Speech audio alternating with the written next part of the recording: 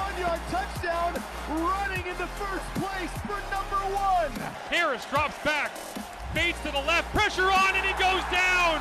Ja'Gared Davis gets home, and the all-black sideline explodes here in Hamilton. Toward the 5, it went through Marcus Dale's hands, and Kyron Moore, the presence of mind to catch it and step out of bounds at the 5 with 20 seconds to go. Pressure loads it up, goes down the field, taking a shot into the end zone. He caught it. Touchdown, Tiger Town. Brandon Banks. How did he do it? It is The Breakdown. Welcome to Canadian Football Perspective on a Wednesday. Thank you as always for being here with us. And thank you as always to our friends at Fox 40, helping you return to play safely with their latest innovations. The Fox 40 Tri-Layer Whistle Mask and the Fox 40 Electronic Whistle. For 15% off all your whistle needs, visit fox40shop.com and enter the code CFP15.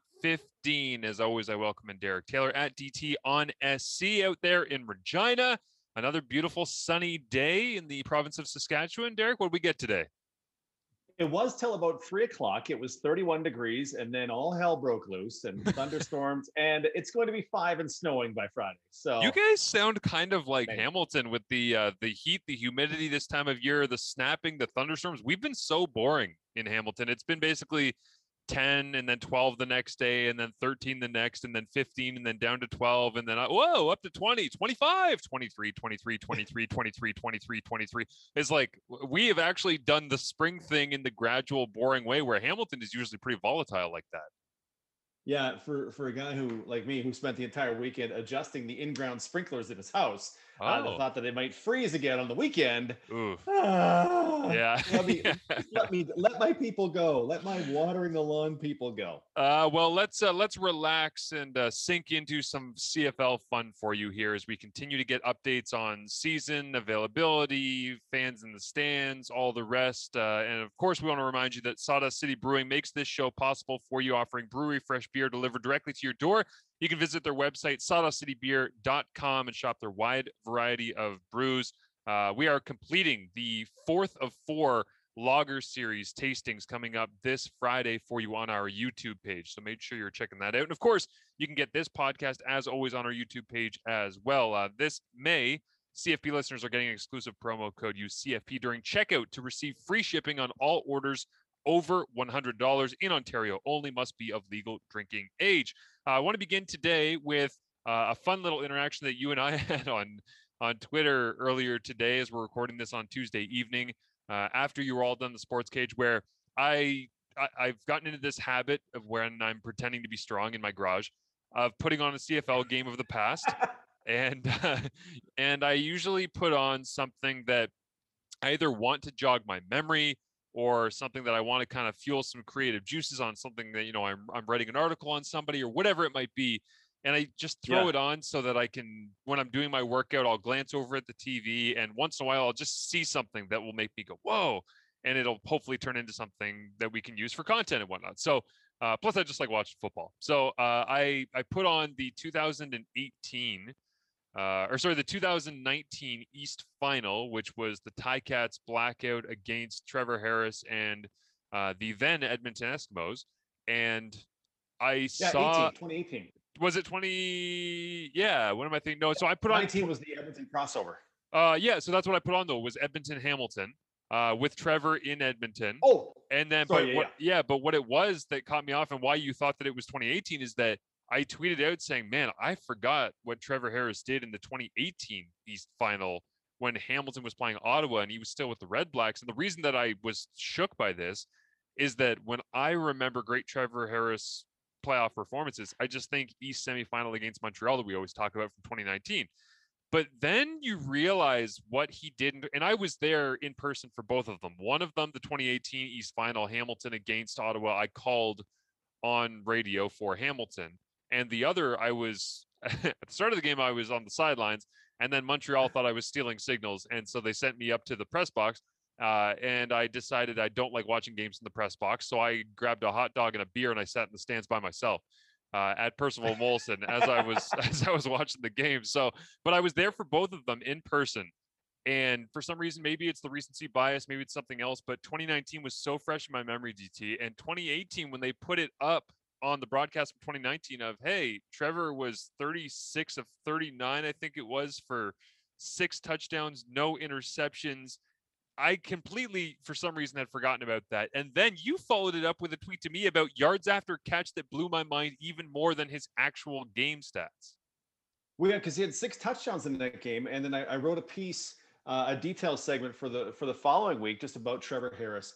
And of those 6 touchdowns, when I watched them, I thought this seems like a lot of work being done by the running backs and by the guys catching it. I think Galanders had one in there, Ellingson had one, and as I went back and looked, 85% of the yards on those touchdowns came after the catch. Yeah. So he had a 22-yard touchdown pass, but he threw it 6 yards behind the line of scrimmage. And you go, okay, I love Trevor Harris and I don't want to pick on him, but there's a lot of work being done by when you get a 50-yard touchdown and 40 yak yards from Greg Ellingson, you're getting a lot of favors from your best friends on that one. I just thought, and it's no slam on Harris because everybody gets that. It was just funny that those 6 touchdown performance was so heavily concentrated on guys making plays after Harris got them the ball. Yeah, absolutely. And it was funny when you first sent me the tweet because I thought that it was you saying, well, all of his passing yards, 85% of them came from Yak. I'm like, that seems crazy. I don't remember that happening. And then I realized, oh, you were just talking touchdowns.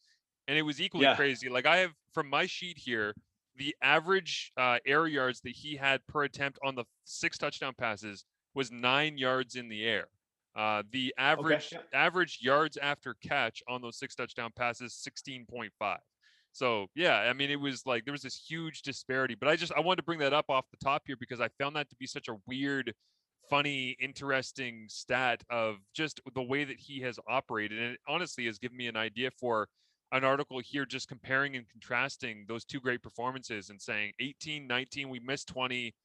What's that dude got in store for us in 2021? Because I got a couple of tweets from people when I sent that out saying Trevor Harris could be in the run for an MOP discussion if he plays his cards right and if Elizondo gives him all of the access he needs. But again, I love looking at the West Division that you guys have out there in the prairies and beyond, because it's like, well, I can make a case for Mike Riley right now. I can make a case for Fajardo. I can make a case for Bo.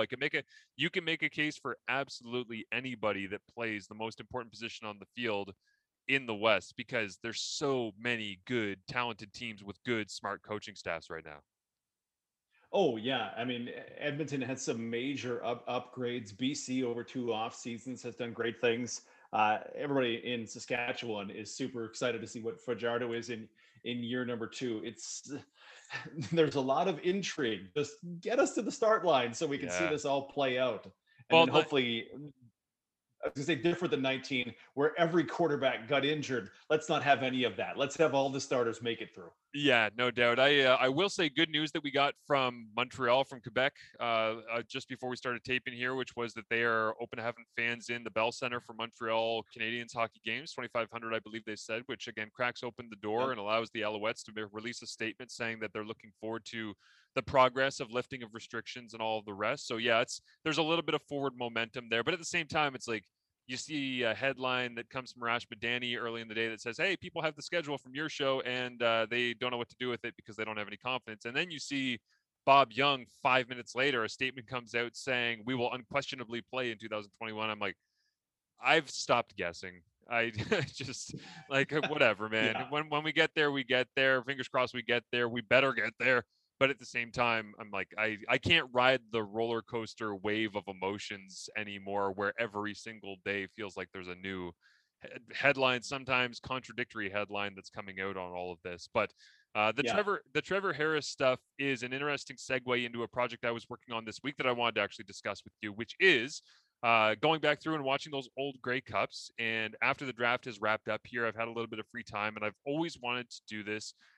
Go back and watch Russ Jackson's Grey Cups, because I love Russ. He lives relatively close to me. I've seen him a bunch of times at Ticats games. He's a season ticket holder. It's funny, when I interviewed him in 2020, he just wanted to ask me questions about the Ticats because he's a season ticket holder. It wasn't the history of the game or Ottawa or Frank Clair or any of that stuff. It was just, what do you think they're going to do at quarterback? Like, he's just like any other fan, which I think is absolutely amazing. But I went back through and I've watched 60, 66, and 68, 3 of his 4 Grey Cups. I'm working my way through 69 as we stand right now. The full article, breakdown, all the rest will be available on CFL.ca coming up later on this week. I think Thursday or Friday that'll be out, and it'll also go on CFPerspective.com. But I've had a lot of fun going through these, primarily because, and Russ's journey, I think, is as unique as any. His career, I feel like I appreciate and I know enough about from actually interviewing him about the smaller stages in it. But when he comes in, he's wearing number 82, and he's basically an option quarterback out of McMaster. And then he ends up in 1960 being in a quarterback battle with Ron Lancaster, where he told me Frank Clair wouldn't tell us who was starting the game, who was starting the half, who was going in the next drive. He would just walk down the bench before every drive and go, "Hey, Ronnie, you. Russ, yeah, you."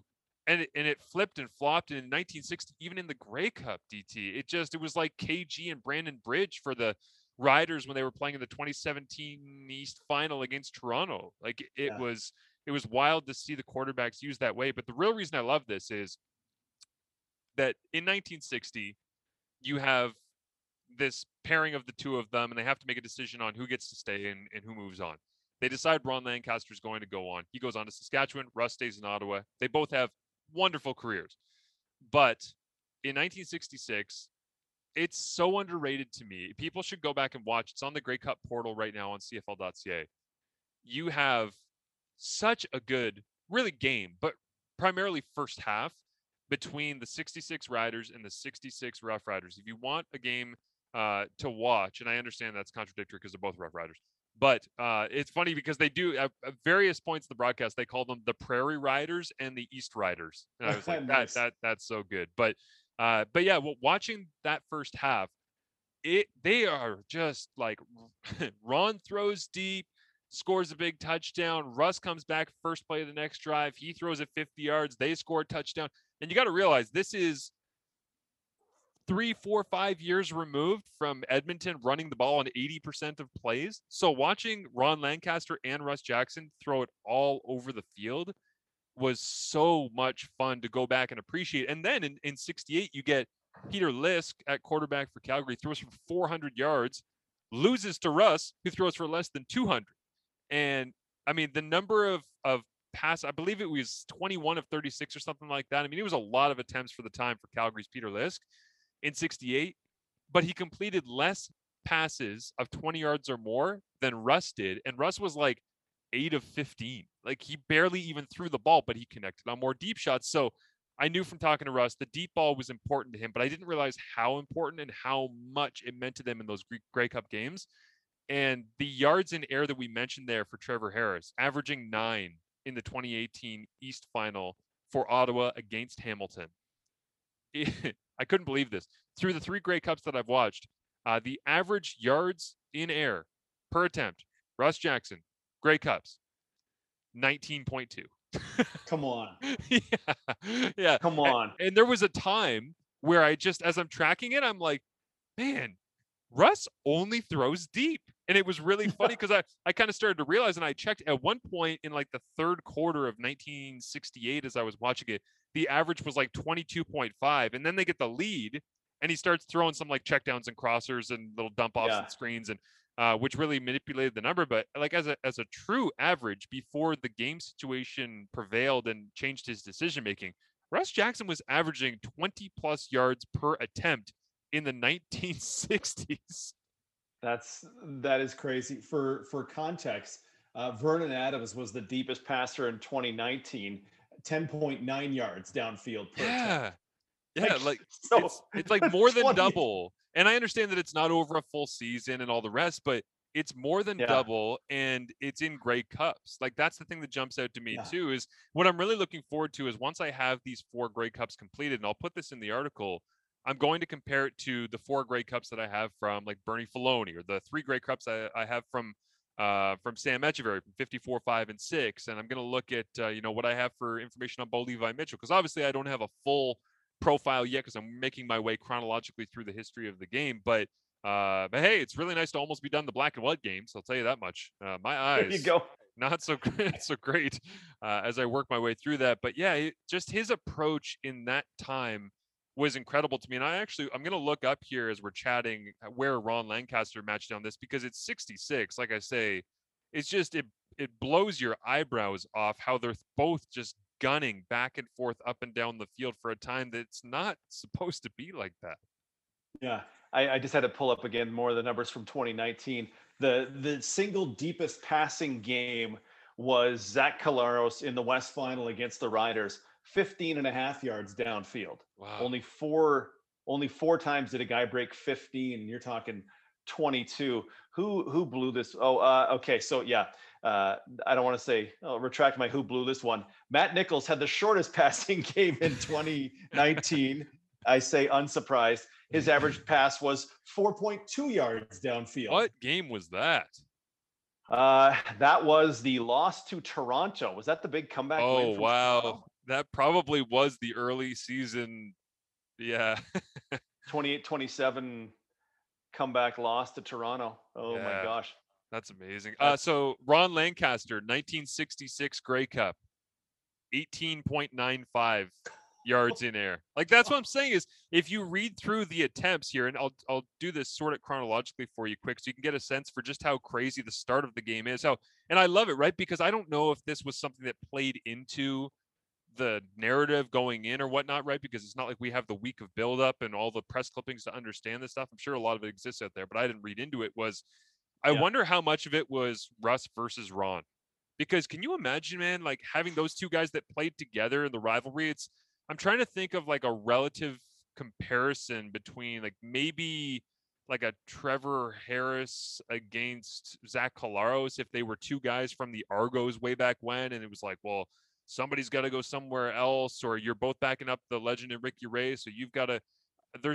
Edmonton, you mentioned on the Sports Cage today when you had Tracy Ham and it's like, you put that many talented people in a room and they have to split and go elsewhere to find their keeps, then but it's rare, right? It's difficult to be able to have that. But yards in air, chronologically here, the first pass was 5 yards behind the line of scrimmage. Then Ron Lancaster came out and went 38, 35, 14, 21, 12, 24, 21, 29, 5, 31, and 20. That was the first half. Yeah. So in the first half here, and again, I know we're diving deep on the numbers to start off, but he averaged 20.4 yards in air in the first half of a Grey Cup game in 1966. It's amazing to watch it. I think people should go back and appreciate that game in that first half. Well, when people talk about how the game has changed and the pass game became more of a thing and running's less of a factor, the short intermediate pass game, like Trevor Harris, the guy who lives and dies with that short and intermediate pass game, and the occasional deep shot. Ricky Ray before him, right, was just, okay, boop, boop, boop, boop, boop, and then 12% of the time he'd take a shot downfield. You go, it's the short and intermediate thing. It sounds like Ronnie was always ready to go. But they would use presumably the run game instead of 12 yards across the middle, that kind of pass. Plus, just from this, because why I always enjoy talking to you, Marshall, I learned that Frank Clair was a terrible football coach, apparently. It's your turn at quarterback. Hall of Famer? I wish I had the clip pulled up here. I should have isolated it before. You know what? I'll find it and I'll put it in post of Russ talking about who was going to go in and how they knew he was going to go in. I want to go to that 1960 Grey Cup because it's something that I think a lot of people are not familiar with if they just know the history of Ron Lancaster, the Saskatchewan Roughriders quarterback, and Russ Jackson with the Ottawa Roughriders. You guys in 1960, the old dual quarterback system. You are somebody who is a season ticket holder of the Tiger Cats now, and you've seen quarterbacks come in through all of your years through a variety of different teams where it's this guy's in for a couple plays and that guy gets a couple drives. You get the first two drives in 1960, and Ron Lancaster comes in for the third, and then basically he gets a couple of drives and you come back into the game. That two quarterback system, how did that work for you? And then I'll ask you a follow-up on the way that it works in modern times now. But how did that work for you that first year? Because that's a really tough spot to get into a rhythm as a quarterback, I usually felt like. Well, I think you're right. And you playing quarterback know that. But I think at the time, both of us were so young and learning the game. Like, you don't learn the game in 1 year or anything. And we were learning the game. And the two quarterback system in 1960 worked. Like that worked. And I think we both sort of accepted it. If one of us hadn't accepted it, I think it might not have worked. But we knew, and there were some games that we would be on the sideline after the pregame warm-up, and I'd walk over to Ronnie and say, "Are you starting?" He'd say, I don't know, are you? I said, I don't know. And we would know till the Ottawa football team got possession of the ball, and he'd come over and he'd say to Ronnie or myself, okay, you're in there, okay? That's the worst thing that can happen, as we found out as we grew as quarterbacks. You got to prepare for the position and prepare for what you think you're going to do early in the football game to help you later in the football game. So it worked. We both were young. We both were aggressive. But the best thing that happened, as our careers indicate, was that Frank finally decided it wasn't working for many reasons. The coaches were split as to who should play. The fans certainly were split as to who should play.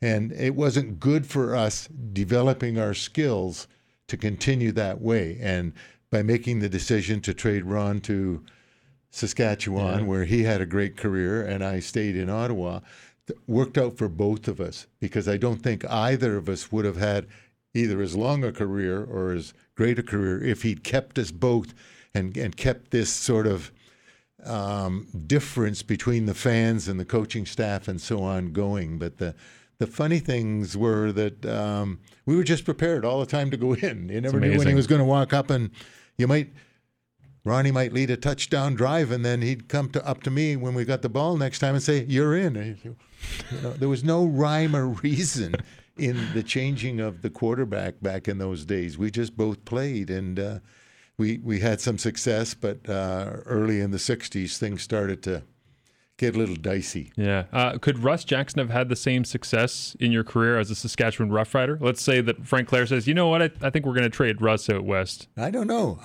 And I've never really, I don't know. It's hard to say. You might have, you might not have. They had great football teams and so on, and Ronnie had a great career. But I never did ask Frank. I mean, Frank and I was like a son to him. I mean, he just trusted me to take over things and do things. And I never did sit down with Frank and say, why did you trade Ron and not me? There were rumors at the time. I always threw a fairly hard pass, and Ronnie threw a lighter pass. Some of the receivers liked it better because it was easier to catch.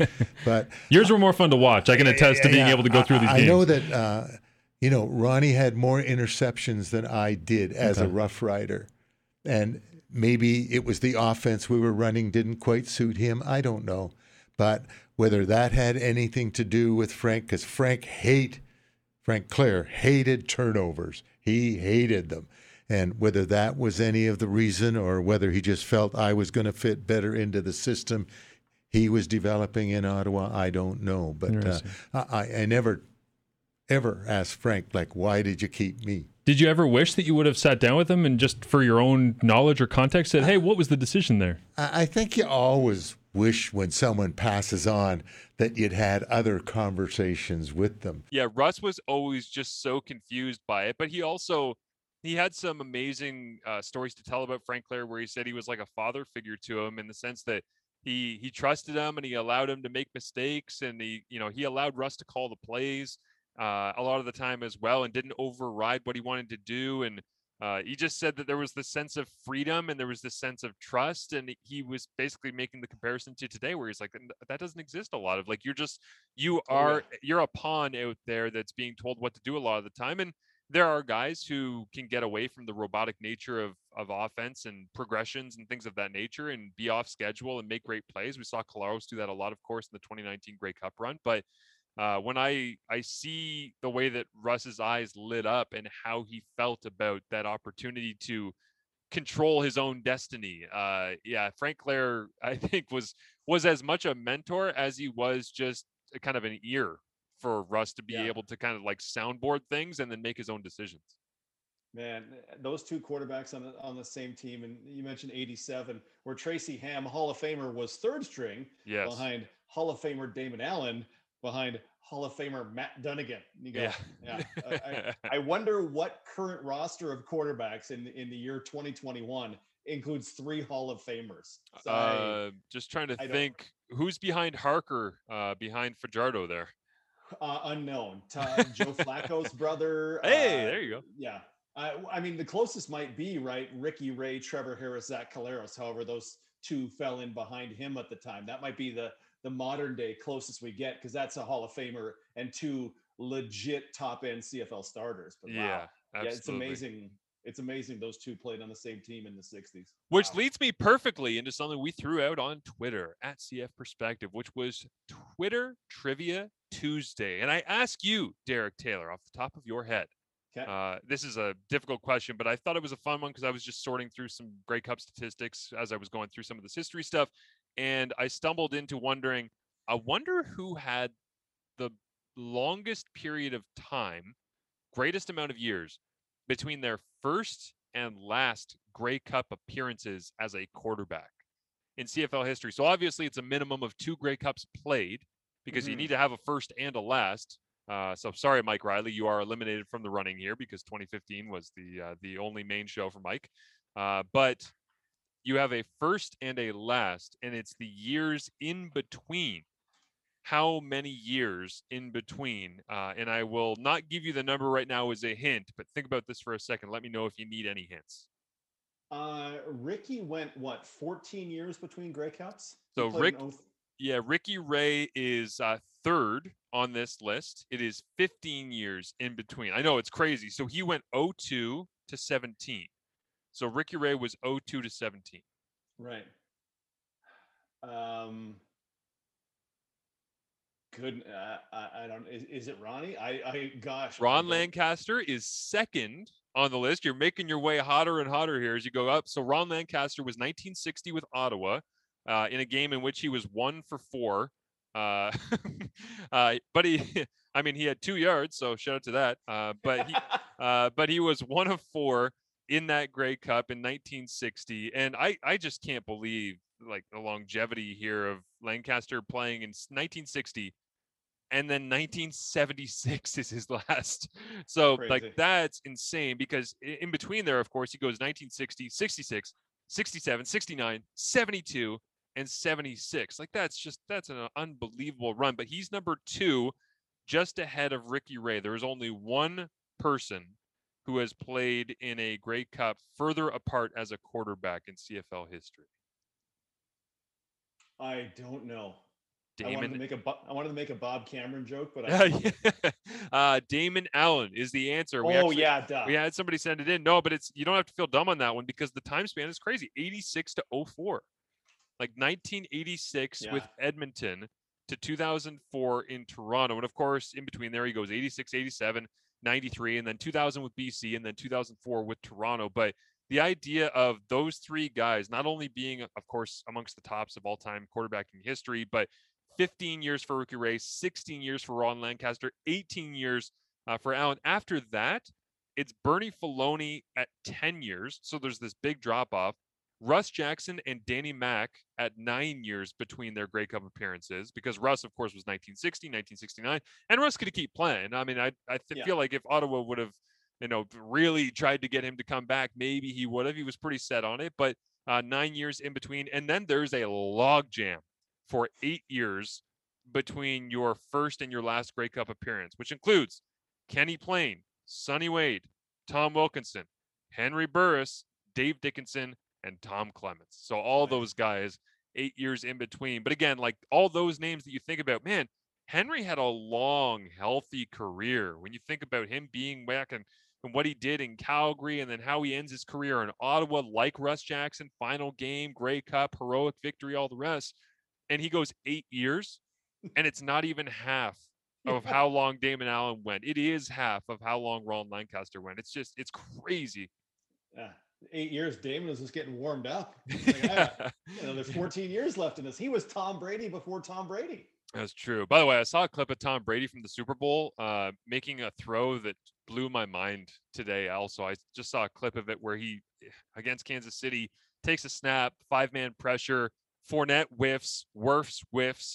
He doesn't even slide away from the pressure, and he throws it to Godwin like 55 yards down the middle of the field in the Super Bowl. And you see the end cut of it. You're like, how is an 80-year-old making that throw? That doesn't make any sense at all. But let's get into some of our other big thoughts from the day. We already talked a little bit about the article that I wrote on quarterbacking battles. If you want to hear all of that, go to the Sports Cage podcast and check it out, because we went in depth on QB battles and what I was looking at with some of the things that I talked about with Bo Levi Mitchell. But what did you take from any or all of the clips that I sent out of what Bo and I talked about? Because I always enjoy talking to Bo. He's always a fun conversation, but he was really relaxed in the chat that we had here on CFP on Monday. That's available for people in the podcast feed if you haven't heard it.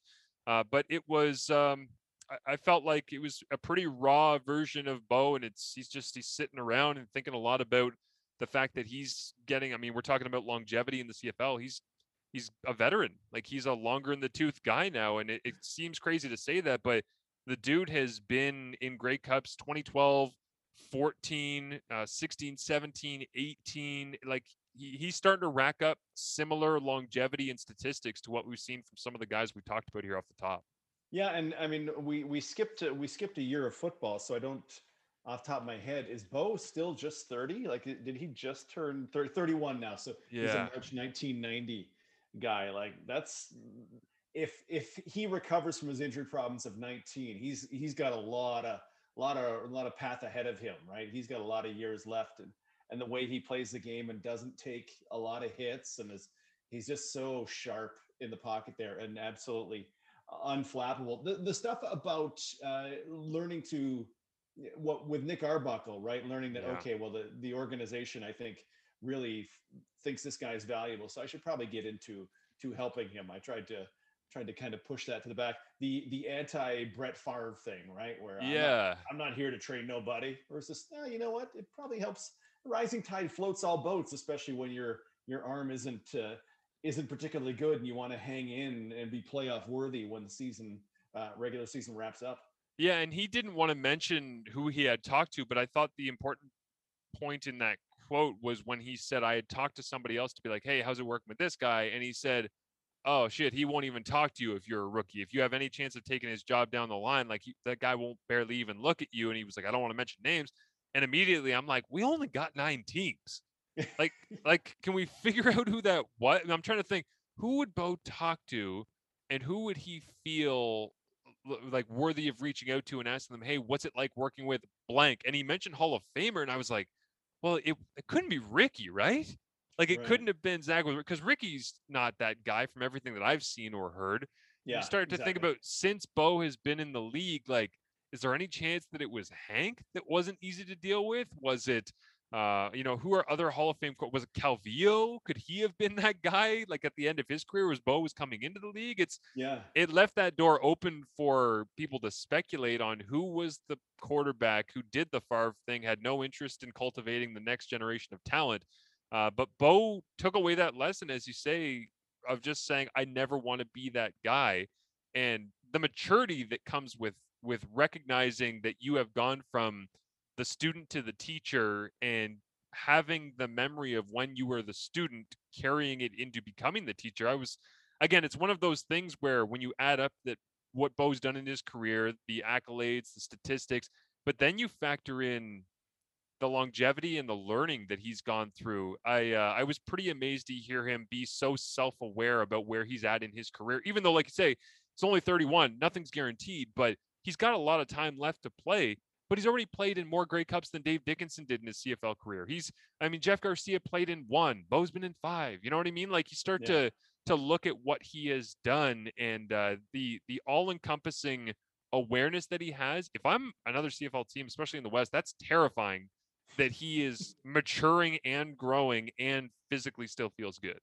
Well, and to a certain extent, a lot of that stuff would be about realizing the situation you're in and your own confidence, right? Like, a teammate, everybody's fighting for tooth and nail to get every last spot. And there was the story of, what was it? He went to Minnesota before he signed his deal in 19, and he's like, I'm coming here to beat out Kirk Cousins. They're like, whoa.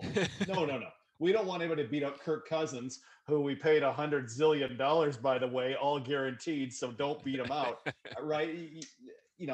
I don't know. I just kind of look at it in my own job and go, yeah, you know what? I work with a lot of talented broadcasters in my job, and I have a role that I think a lot of people would want to have, but the best thing for all of us is that I help them come along and I help them grow. And if one day I'm a blabbering idiot and I don't know what I'm talking about anymore, someone takes my job, okay, if I held on to it for another year because I stepped on the necks of everybody around me, was that really worth it? Was that Right.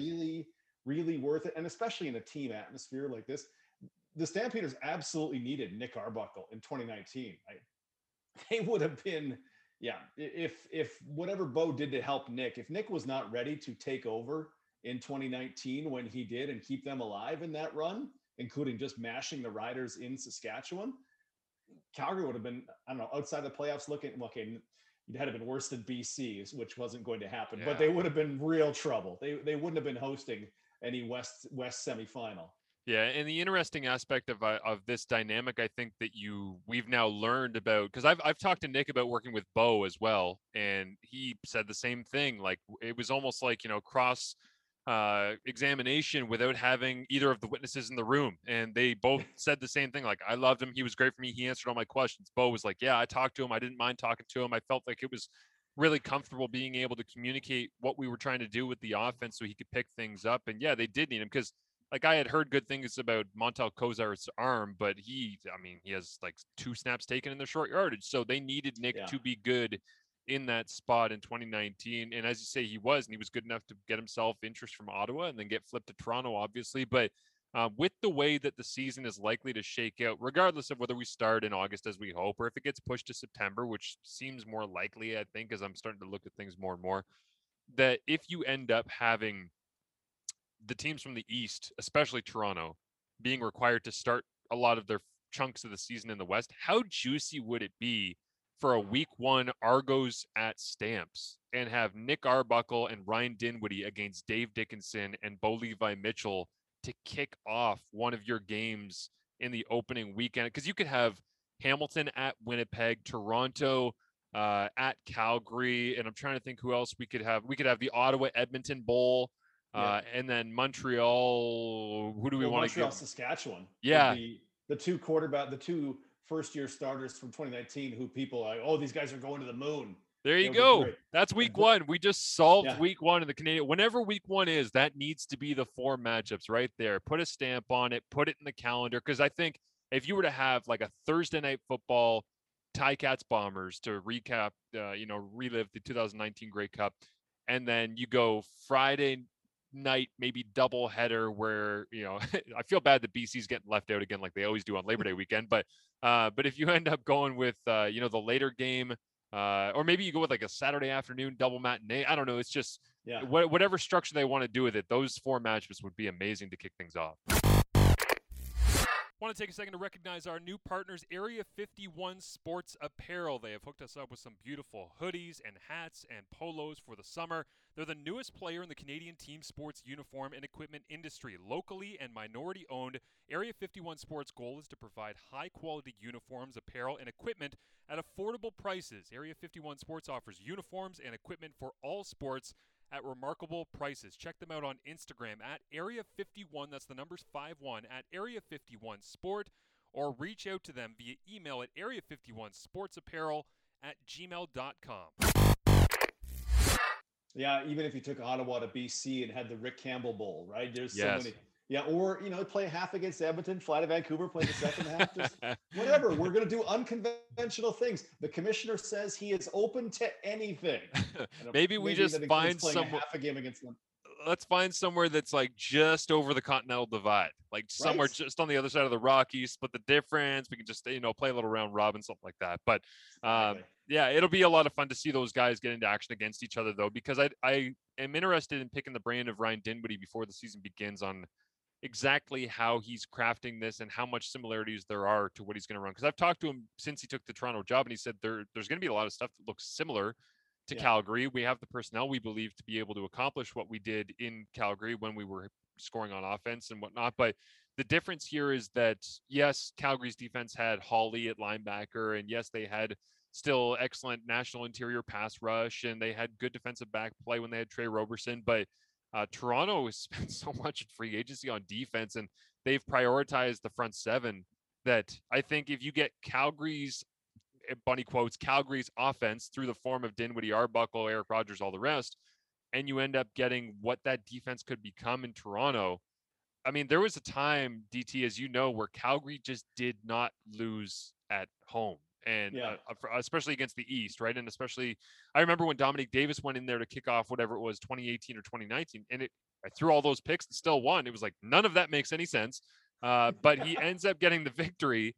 And to imagine Toronto going in with a new logo on the side of the helmets, the new old logo, and going in with, I mean, let's be real. Toronto wanted Bo Levi in free agency. They couldn't get him. So they went and got Arbuckle a couple years later. Like, if they were to go and get the Arbuckle Dinwiddie connection, go into Calgary and win in week 1, whew, man, we would have some stories to talk about. Yeah, I'm curious to see what kind of quarterback Arbuckle really is, because the way the numbers bear out what Bo is and what Nick is. Yeah. Nick's a lot more similar numbers wise to Trevor Harris. Yep. Right. Bo is the gunslinging quarterback, 10.9 yards downfield. Arbuckle was a little over 8 yards downfield, which is very short. It's Trevor Harris territory. Bo 50% more deep shots on a percentage basis. Arbuckle was less willing to do that in that Calgary offense. Still effective as can be, but doing it in different ways. So I'm curious to see if that was just a product of, okay, well, this offense is built for Bo. Nick, you just got to make it, and we'll figure out what you like along the way. And now we get to build one for you. I don't know if Nick is that gunslinger that Bo is, because there are very few guys who are a gunslinger like Bo is. And I hate to keep using that cliched term, but no, it's true though. That cat goes deep. Yeah, and he has no fear. And the thing I love is when you look at the spray chart, the targets of Bo Levi Mitchell, there's no pattern. There's so many guys in the CFL where if I look at it and you don't tell me which quarterback it is, just because I study this stuff like you do, I can look at it and say that, oh, that's probably Trevor, or, oh, that's Strevler. Look, there's a billion checkdowns. I mean, there's there's things like this that you realize. I remember Brandon Bridge had one of the funniest target charts I've ever seen, because when I watch Bridge play, is like, yeah, he can get through progressions. This is not as though he doesn't know what he's doing on the field, but whenever he would see somebody to his throwing arm side, to his right side, his natural intuition was get the ball out as quickly as possible under pressure, right? Because he's constantly backpedaling and stiff arming people with his reach. And he would just find somebody in front of him and try to rip it, whether it was Powell on a check down or somebody to the flats or Caleb Hawley or Roosevelt or whatever. And when I looked at his heat map, the under 10 yards to the far right, outside of the numbers to the sideline for Brandon Bridge, was like 13% of his passes under 10 yards to the far right. And that's unheard of. Like that's check down zone under 5, maybe under 10 yards type stuff. And he was doing that to the far right side. I'm going, well, Brandon Bridge very obviously has a tendency here. Like, this is what I'm seeing from being able to track the throws. But with Bo, there's none of that. So when you say gunslinger, it's like, that's the true meaning of it, is that you don't know where he's going to go with the ball, which is actually funny, because to take this full circle, there's been times where I've been watching these old Grey Cups and it's so predictable, right? It's everything's between the hashes or everything's safe. But then Peter Lisk in that game for Calgary that he throws for 400 yards in 1968, there's no pattern. It's the whole damn field. It's every edge. It's every seam shot. It's the passing game advanced so quickly in the 60s to the point where you started to see the future of what Bo Levi Mitchell could become. But just to throw in here some Nick Arbuckle numbers as well for you. Led the league in completion percentage, 73.1 in 2019. Accuracy grade by my measures, he was first, 70.7 is what I gave him. Touchdown to interception ratio was 4th best in the CFL at 2.2. And then the other one that I had for you here, just comparing Bo right up against Nick Arbuckle, was first down passing play production grade. Bo was slightly better.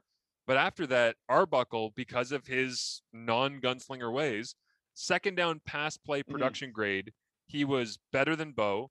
Touchdown to interception ratio, significantly better than Bo, because, again, he took care of the ball a little bit more.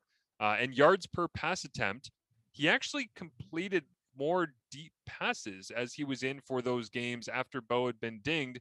Even though Bo was slinging it all over the place, there were some moments where they stretched the field and probably made a very, a self-aware effort to try and stretch the field a little bit more once they started to kind of develop and get a sense for each other. Yeah, you prompted me to run through my own numbers. Yeah, everything I have with Nick is just didn't put the ball in harm's way as much as Bo tried Yeah. to. I think Bo really had some arm problems that plagued him in 2019. One of the things you mentioned, spray charts and plotting exactly where a guy throws the ball on the X and Y axis. From the 2017 Grey Cup, I did a thing with Ricky Ray and Bo Levi Mitchell. And I printed out that chart and I looked at them and I showed them to the guys. And Bo does, like, this is a single high safety league, and Bo does not care. No. He is full willing to go. He'll play it between the hashes. He will go deep down the middle. He doesn't care because he thinks he's going to get it there, and it's fantastic. He literally, I just had to check. He had the most passes thrown between the hash marks in 2019, despite the fact he only threw 443 passes. Yeah. So No, he is just, oh yeah, oh, that's a single high. Oh, that's Mike Edem. Okay, fine, boom. I'm going there because I believe I'm going to get it there, and my receivers are good enough. That's, yeah. I wonder what's left on that front for Calgary in the 2021 season. If Bo's fine, that receiving core is taking a bit of a beating from free agency, and yeah. Calgary, they always replenish, but at some point you're not going to be able to replenish anymore. The So that's interesting thing for me, DT, about him just going after that single high look and being able to make throws is that he told me when we were chatting earlier this week that one of his most comfortable throws is that seam shot versus cover 1, cover 3. So you get anybody in the middle of the field and you get linebackers flying out or even playing man and running underneath stuff. And he said, I love being able to take it and just flick it right over somebody's head, right on a line, just outside the hash marks. And how many times have we seen the big bodies of Eric Rogers and Breskison and all the rest running down the chute, and he just puts it on a rope and it gets there right in time and they walk into the end zone. So, and if you look at the target charts too, ironically, I guess, for the 2016 Grey Cup that he loses to Henry Burris, the interceptions, I believe, were right down the middle of the field. One of them was a miscommunication, but I remember again being at that game in person back in 2016, and he was attacking down the middle of the field fearlessly, and it kind of bit him in the ass in that game. But at the same time, that's the nature of Bo Levi Mitchell, is that it's going to bite him in the backside a couple of times. And if for every 2 that he gets wrong, he's going to get 8 right. And those 8 right are going to be the reason you win the game. So he's not afraid to keep pushing the boundaries of that. But again, as his game ages, I think it'll be fascinating to see how much he's willing to take those type of shots and how much he does push the ball and how much he stays a gunslinger. And does any of that change or evolve over time? Because I don't think that it will, but typically you end up seeing that if your name's not Tom Brady, because he just doesn't age whatsoever. Yeah, and from Bo's perspective, there's a little bit of luck that plays into stuff like that when you take those shots, right? Bo was the league leader in 2018, pardon me, in interceptions he had dropped by defenders. Yeah. Like, oh, that's literally 9 passes that he got away with. What he threw it, hit a defender in the chest, and you go, that's, oh boy. And you get a little lucky those, right? About half of his interceptable passes got picked off in 2018. That number became 75% in 2019. Yeah. Okay, well that's 5 balls you didn't get away with, right? And those, I mean, 1 interception is bad enough. Now here's 5 more, right? You gotta. I love Bo. I love watching him do his thing. You just got to be a little more as cautious as he is when he knows he can't, that he's been flushed out of the pocket and he just wants to go 2nd and 10. Forget it. Let's move on. That level of caution needs to, as he gets a little older, creep a little more into his game, I think, into his passing game. Yeah, and that's something that I think he's probably going to work on and evolve to. I wonder how much having Dickinson in his literally in his head during games, because if you've ever watched a Stampeders game, you can hear Dave Dickinson talking to Bo right up until the snap.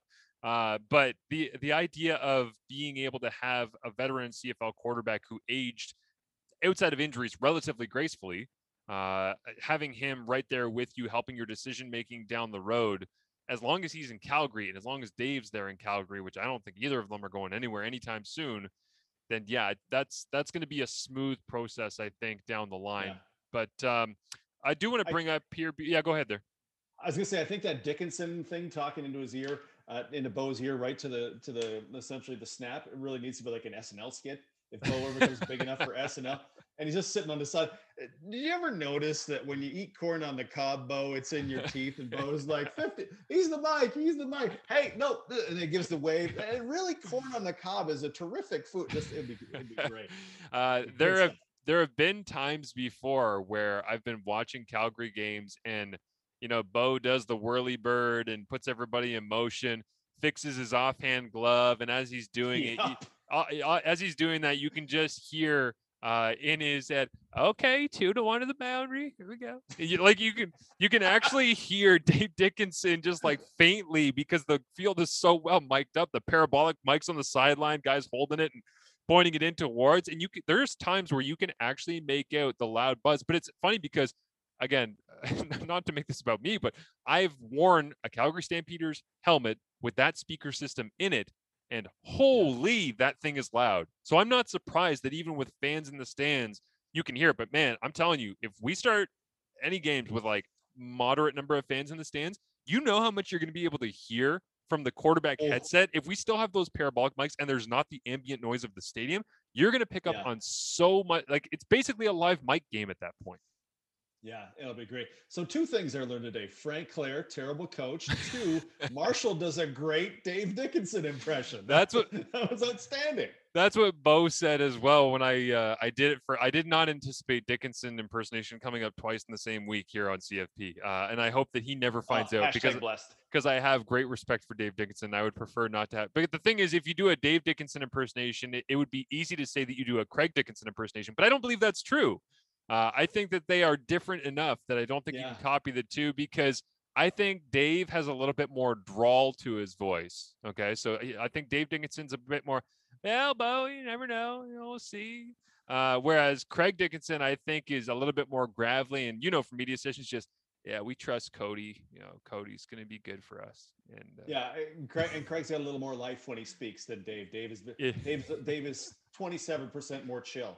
Craig's got, that's a really good point. I think Cody is doing a tremendous job out there. He's got a little trouble, but he's got a little more energy. I like that comparison. I'm with you. Let's dive into some Rider stuff here, because we did tease this on the Sports Cage. If anybody was following along there and wanted to get into it, I just sent out the graphic. Once in a while, I just kind of pickpocket something that I've created in the past and send it out on our CFP social media, Twitter and Instagram, and let people discuss them themselves. Just throw a little grenade in the middle of CFL Twitter and see what people do with it. And the one that I threw out there today was the 2019 Edmonton offense of Jason Moss and the 2019 Saskatchewan offense of Stephen McAdoo. And I wanted to kind of compare and contrast and see, and this was an article that I wrote way back in, I don't even know, it would have been very early spring 2020, I think, where I was kind of projecting where this stuff was going to be going. But the reason that I threw this out there was that I was just kind of tinkering around with the idea of how much it's going to change, because we know, DT, that it's going to change. Like, the offense is going to evolve, Fajardo's going to take another step, and we're going to find out what this thing really looks like. But if you look at what Edmonton was different than with Saskatchewan in 2019, I mean, the second down pass production for Edmonton, if Saskatchewan gets any of that, I mean, they're going to be so much more dangerous. Second down completion percentage higher for Edmonton. Second down yards in air, I thought was interesting. Saskatchewan was higher. So it's almost like Fajardo took more risks, but Trevor taking low risks paid off more for them with yards after the catch as well. But a more aggressive pass offense on second down for Edmonton, that's going to come with Moss. Time of possession better with Edmonton, and percentage of runs that were 10 or more yards also better with Edmonton. I mean, there's a lot of green on this, though. Saskatchewan was really good. First down heavy, second down run. It was really, really, really productive. It's just that I think you're going to see a meeting in the middle here. I don't think this is going to be a carbon copy for Saskatchewan's offense like it was with the 2019 Edmonton roster. Yeah, the one thing we noticed from 19, and it was Craig Dickenson said repeatedly, we want to be a power running offense. And they ran the ball well on first down, as your numbers show. They were the most effective team passing the ball on first down. Dickenson, I asked him, well, what's your definition of success? And he said, well, 5 yards on first down. Bleep, bloop, bloop. They were by far the most effective team passing the ball on first down. And it was significantly more than their effectiveness running the ball on first down. It will not be a surprise to folks who listen. I suspect that teams are generally more effective passing the ball on first down than running the ball on first down. Winnipeg was the only team that had it slightly in favor of running. So I would love to see that from Moss a little more. The thing is, I'm curious to see, he kind of let Mike Riley be Mike Riley, and then he let Trevor Harris be Trevor Harris, in my mind. Yeah. Mike's going downfield. Trevor is short, quick passing game, and he was able to accommodate both of those. I was trying to pull up play action passing rates because I feel there are things that I feel like I see from Jason Moss offenses, and their play action, and there's a lot of pre-snap motion. And while you're pulling that up, I want to just ask you this question, because I have never really thought of it like this, but you make such a great point, DT, that you let Mike Riley be Mike Riley, because Mike Riley, when he's doing what he's best at, is the most explosive arm in the Canadian Football League, right there with Bo. But I think Mike is the guy when he has. I mean, we saw what happened with Duke, when you've got Zylstra and all the rest, like, it's just when he has the right pieces, he's as good as anybody going deep. Trevor Harris, when he has the right pieces, consequently different style, he's as good as anybody in the Canadian Football League, just does it differently. What is Cody Fajardo? Like, if he's, because I don't anticipate Jason Moss just saying, I'm going to let Cody Fajardo be Cody Fajardo, and I'm not going to ask him to tweak anything, because I think you're right. With Riley and with Trevor, there was a lot of that where it's, you guys are formed products. Let's just go out there and win games and be productive. If he came in and he said, I'm going to let Cody be Cody, what is Cody? What will that look like to you? Well, so Cody, first of all, what a lot of guys don't present in CFL is a real weapon in both in a designed run game and the scramble game as well. That absolutely has to be a part of it. Fajardo was the top-rated deep ball passer in the league in 2019. That I'm curious to see, because that doesn't necessarily translate year to year, right? The Strevolution was the top-rated deep ball passer in 2018, and I don't think I can't not smile every single damn week when you say Strevolution on this show. It just makes me smile and laugh every time. So thank you. I love it. I love watching Strebler go so much. So I mean, Cody's a smart guy. I'm trying to think of how I would describe him. His accuracy is probably about the league average as it pertains when you adjust it for depth of target and stuff like that. He got a little extra in completion percentage above expectation in 2019, which one indicates to some degree luck, to some degree indicates great job by your receivers as well. So Fajardo's probably about a league average quarterback with a really nice arm, a great attitude toward the whole thing, and a weapon in the run game. Like, yeah. Strebler as a runner might have been the most effective runner in the league, regardless of position. Period. End of sentence. So just let's take Strebler and just push him to the side. Yeah. Fajardo, Masoli might be the guys now for 2021 that are weapons in the run game. And I'd have to dig up what Mike Riley was under Jason Moss as far as designed runs versus scrambles. But Fajardo, I mean, can go deep, throws a really nice ball, and is smart and learns from his troubles, right? He will say that week 4 game against Calgary, they just killed me. Yeah. Comes back, and the game in Calgary, gosh, that would have been later in the season, say week 16. I'd have to go back and check. So the numbers that I've got here on Fajardo for scrambling, because I put together an article in 2019 where I was projecting the 2020 quarterback run game. Like, I was trying to use the numbers from 2019 and be like, hey, here's what this is going to be. So this actually fits with what we're doing. But it's nice when you write an article that just you stumble into, you remember, hey, didn't I do that a year and a half ago before the damn pandemic hit? But yeah, Fajardo averaged just over 8 yards per scramble on called pass plays on first down. So first down called pass plays, and that was third best in the CFL behind only Dominique Davis and McLeod Bethel Thompson, who were both at which I don't know why that is, but I guess everybody was just bailing out, playing zone, and then McLeod was taken off. But MBT must have had one big one in there. 16 for 145 is a real solid average. Yeah. But it was ahead of James Franklin, Vernon Adams Jr., Jeremiah Masoli, who were in 4th, 5th, and 6th when it came to first down. Now, in terms of how often he scrambled, this is the funny thing. Fajardo was the 5th highest scramble rate on first down called pass plays. Okay. At number 5, it was Fajardo. Number 4 was William Arndt, which that's just a bad offensive line in Ottawa and no receivers getting open. Yeah, Strevler here, but this again is on called pass plays. This is not called run. So this is just Strevler still somehow finding a way to take off and run, even though they're calling all the runs for him. Yeah. Dakota Prukop was at number 2 in terms of how often he would take off and scramble on first down. And yeah, same thing that you say, like in McLeod Bethel Thompson also running is like, okay, yeah, small sample size, but also just Toronto quarterbacks running around for their lives. And that was at like 8.5%. And then Matthew Schultz from Montreal, 14% of the time he would take off and run on first down. So he was scrambling around when he was in there. But to your point about second down, and this is where I think it really shows out how dangerous Fajardo can be in this running game with Jason Maas, is that in the system that he was in, yes, run heavy on first down, pound the rock, whatever you want to call it. And he would try to manipulate people with his arm on second down. But keep in mind, it's his first full year as a starter, right? Because Zach goes down early, he gets the job, he runs with it week 2 onwards.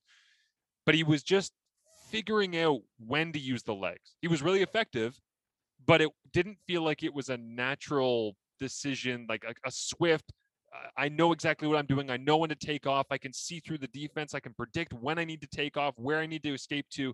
And he was still really effective. So that same chart of how often you take off and run on called passing plays on second down versus how many yards you are gaining on second down scrambles, Fajardo was the second most likely player in the CFL to take off and run on called pass plays on second down, behind only Dakota Prukop. And Prukop was up at like 19% because he just couldn't find any open receivers. So Fajardo really, of all the normal quarterbacks that got any reps, he was the guy who was willing to take off and run.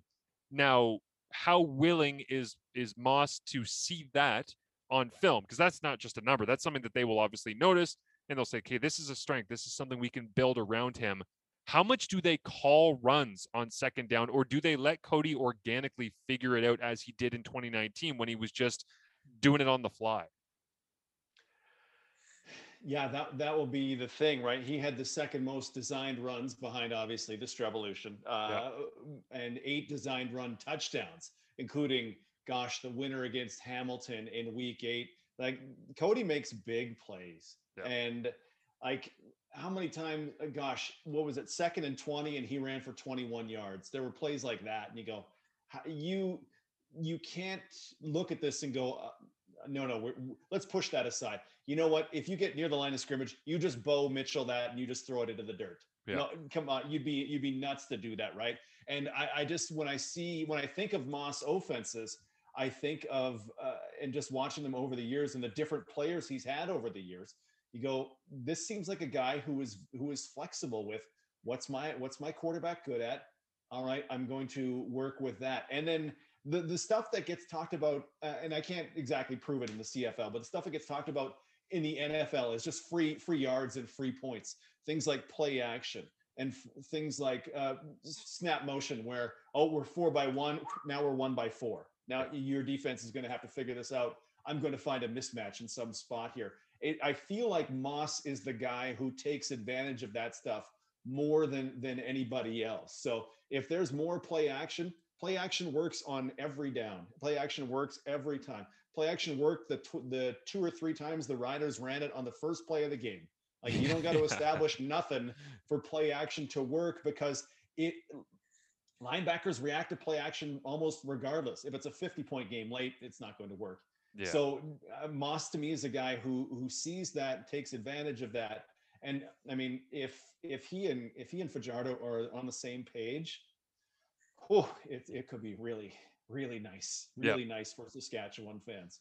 Yeah, it's, again, I think the best case scenario, if we're building Frankenstein's monster here, is if you could get Trevor Harris's short game with a sprinkling of Bo Levi Mitchell gunslinger and a highly efficient QB called run game. Like, to me, that is the best version of Cody Fajardo going into 21 here. Is you get some of the deep shots, not all on second down. You can't become predictable where it's throw the ball 4 yards on first down and throw it 54 yards on second.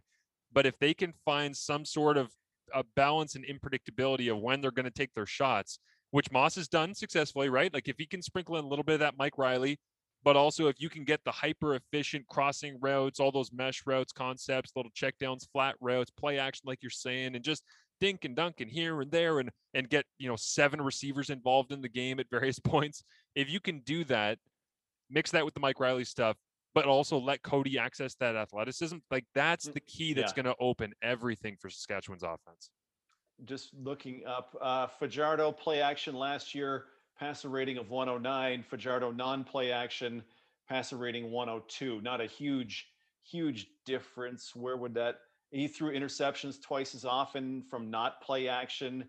Just taking the free stuff. Taking the free stuff. And sure, play action passes do tend to be shorter the way we've categorized them because it includes things like run pass options, which maybe is not perfect, but just take it. And honestly, I think a lot of football fans, especially Rider fans, would be disappointed if Fajardo didn't even improve on what was an eye-popping 2019 season. And there's nothing in the numbers from the tape that makes me go, okay, that's going to be a problem. There's other quarterbacks who popped in 2019 where I went, okay, that is going to be a problem. That is going to regress and you're in trouble in 2021. Yeah. But I don't see anything of that from Fajardo. And then, the guy, when you interview him a bunch of times, you're like, I just want to hug this guy. He's fantastic. I know. This guy's a godsend for football fans. Very easy to be able to agree with. He's a likable dude. But I guess the last thing that I'll ask you about this which is not X's and O's or system related and all the rest. And by the way, I'll post all this quarterback run stuff that I was just jabbering about on our social when I post the podcast episode. So if you're listening to this and you want to check out our Twitter, Instagram, go there and I'll post all this stuff up for you. So you can actually look at it and see where he kind of measures out on these things. But, but I'm just wondering how unfair it is to expect a leap from Cody when he had an above expected year in 2019 and we're coming out of a pandemic. Cause I think expectations is the enemy of evolution, production, of being able to improve in the long standing of your career. And when you place expectations on things and you don't reach them, then all of a sudden you're a disappointment. Well, I don't think that's fair. And I'm not saying that I don't expect anything of Cody. He expects a lot of himself. But what is a fair expectation to put on him? Because it's hard to tangibly say, well, your passer rating needs to be a 110.2 to get better off play action, or you need to be higher completion percentage than you were last year on passes of 15 yards or more.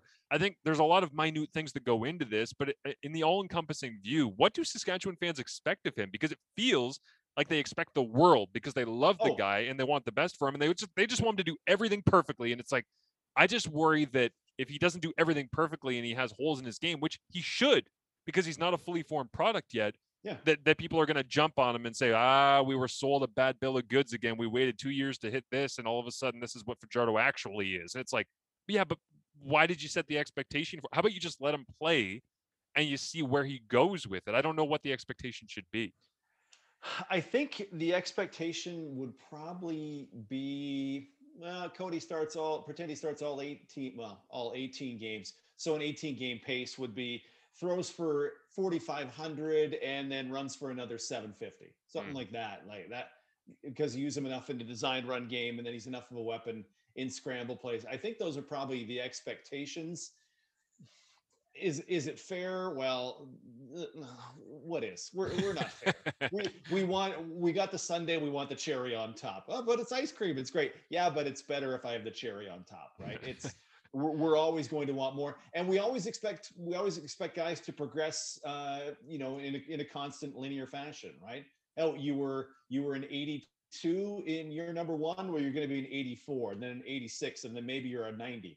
When they're I'm not going to beat a dead horse, but there's a quarterback who was people think was like an 85 in 2019, who I think is going to be a 60 in 2021, just because of things that he showed on the field. And if he didn't fix them, yikes. The one point with having a year off, when people say that, I just kind of think, well, everybody had a year off, and it's going to be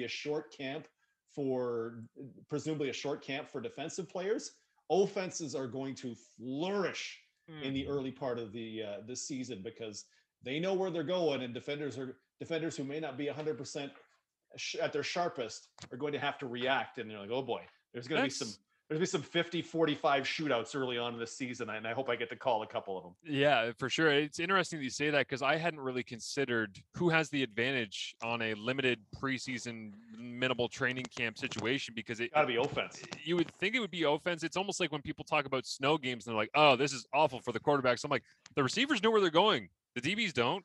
Like, the snow games are always better for the offense, and that's what makes snow games so fun to me, aside from enjoying the actual kind of context of how they look on television, all the rest are in person. But the offense knows where they're going, but rhythm, timing, ball out of your hand, communication at the line of scrimmage. There's a lot of times I feel like where a defense can run out there and go, hey, base cover 3, saw blitz. And, that's oversimplifying things, but they can call a base coverage and they can play now. Depending on the groups that you have coming in, I mean, Edmonton's going to probably be okay because Elizondo is going to get people up to speed real quick if he hasn't already on Zoom calls and all the rest. But I wonder, like an Arbuckle situation in Toronto with Dinwiddie, they know what they're doing. Eric Rogers knows what they're doing. Yeah. Does Dejon Brissett? Is he fully uploaded on everything that they're going to try to accomplish? And then it's one thing to know it when you're in a Zoom call. It's another thing to get on the field and a week later be playing a game. Yeah. The one thing that I lead to is it just takes one mistake from defense to bam, Kyron Moore, 98 yards, two Argos smash into each other deep in the backfield. Whereas if Dejon Brissett runs the wrong route, Arbuckle will go, okay, well, I'm coming inside now, or I'm going to throw it into the turf. There's more disaster potential if one defensive player makes a mistake versus one receiver, for example. Yes, that is fair. As always, we don't get to our final point here on the podcast because we run out of time because DT and I have lives outside of this podcast, believe it or not. He's been talking for 18 hours straight about CFL football between radio and podcast. So good though, right? Yes, we will save it, but let's give a quick shout out to Chris O'Leary in the article. If people want to check it out, CFL.ca. Chris wrote just some lingering thoughts that he had going into training camp here. We were going to pick our favorite each coming out of this. But what kind of caught your eye as we head towards the exits here on the breakdown? Chris referenced it. Chris, tremendous writer at CFL.ca. You should absolutely read everything he does. Winnipeg is going with Maguire as its number 2 still. I had to check my depth chart to make sure. Is this the most suicidal play we've seen? They love him in the CFL. They love Dominic Davis too. Yeah. I remember hearing the story. Oh, they think Davis is phenomenal. Davis threw 4 picks in a win, beat Saskatchewan, and then they went 3-15. Yikes. I'm on Collaros Island. I love Zach Collaros. Since he should have been MOP of the league in 15. Love him. Yeah. You can't go in with the worst backup quarterback situation in the CFL. If you are Winnipeg, and I don't care how good you think Andrew Harris is, you can't do it. If Calgary can have Dakota Prukop and BC can have Will Arndt, you gotta find something and somebody to be your backup there. Because I closed down the file. I don't know how many passes Sean McGuire's thrown, but 6. Like, is it 6? Yeah. It's not a lot. My favorite one that Chris decided to pick here was Toronto, and he says this in the article: the best training camp battle might take place in Hamilton, but an hour or 2 or 3, depending on how the traffic gods feel. Up to QEW, the Toronto Argonauts will have the most interesting overall camp in the league. We know how they spent their winter signing big-name free agents on top of big-name free agents, loading their roster up with talent on both sides of the border. GM Pinball Clemens and VP of Player Personnel John Murphy didn't just swing for the fences through this long offseason. They bulldozed over them and planted Argos flags where the fences once sat. Canadian talent, Jawan Briscason, Jamal Campbell, Fabian Foote, Cameron Judge, Enoch Mwamba, Levi Noel, just to name a few. American talent, how about Nick Arbuckle, Davaris Daniels, Alden Darby, Charleston Hughes, Cordero Law, Shaq Richardson, Eric Rogers, John White, Odell Willis, Bear Woods, and Chandler Worthy. Intriguing new CFL faces. How about Cousins Kelly and Martavius Bryant, Coney Ely, Ronald Ollie? You know what? Let's just link to the roster. And then he put in a hyperlink in the article to take you to the roster. So, I mean, yeah, that's the Argos have the potential to be a circus.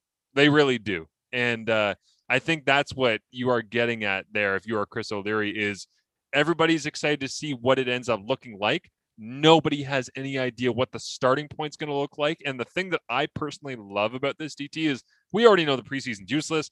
The real players don't use the preseason very much. They don't get much action in training camp, and we still end up with 2 weeks of football that looks like preseason football.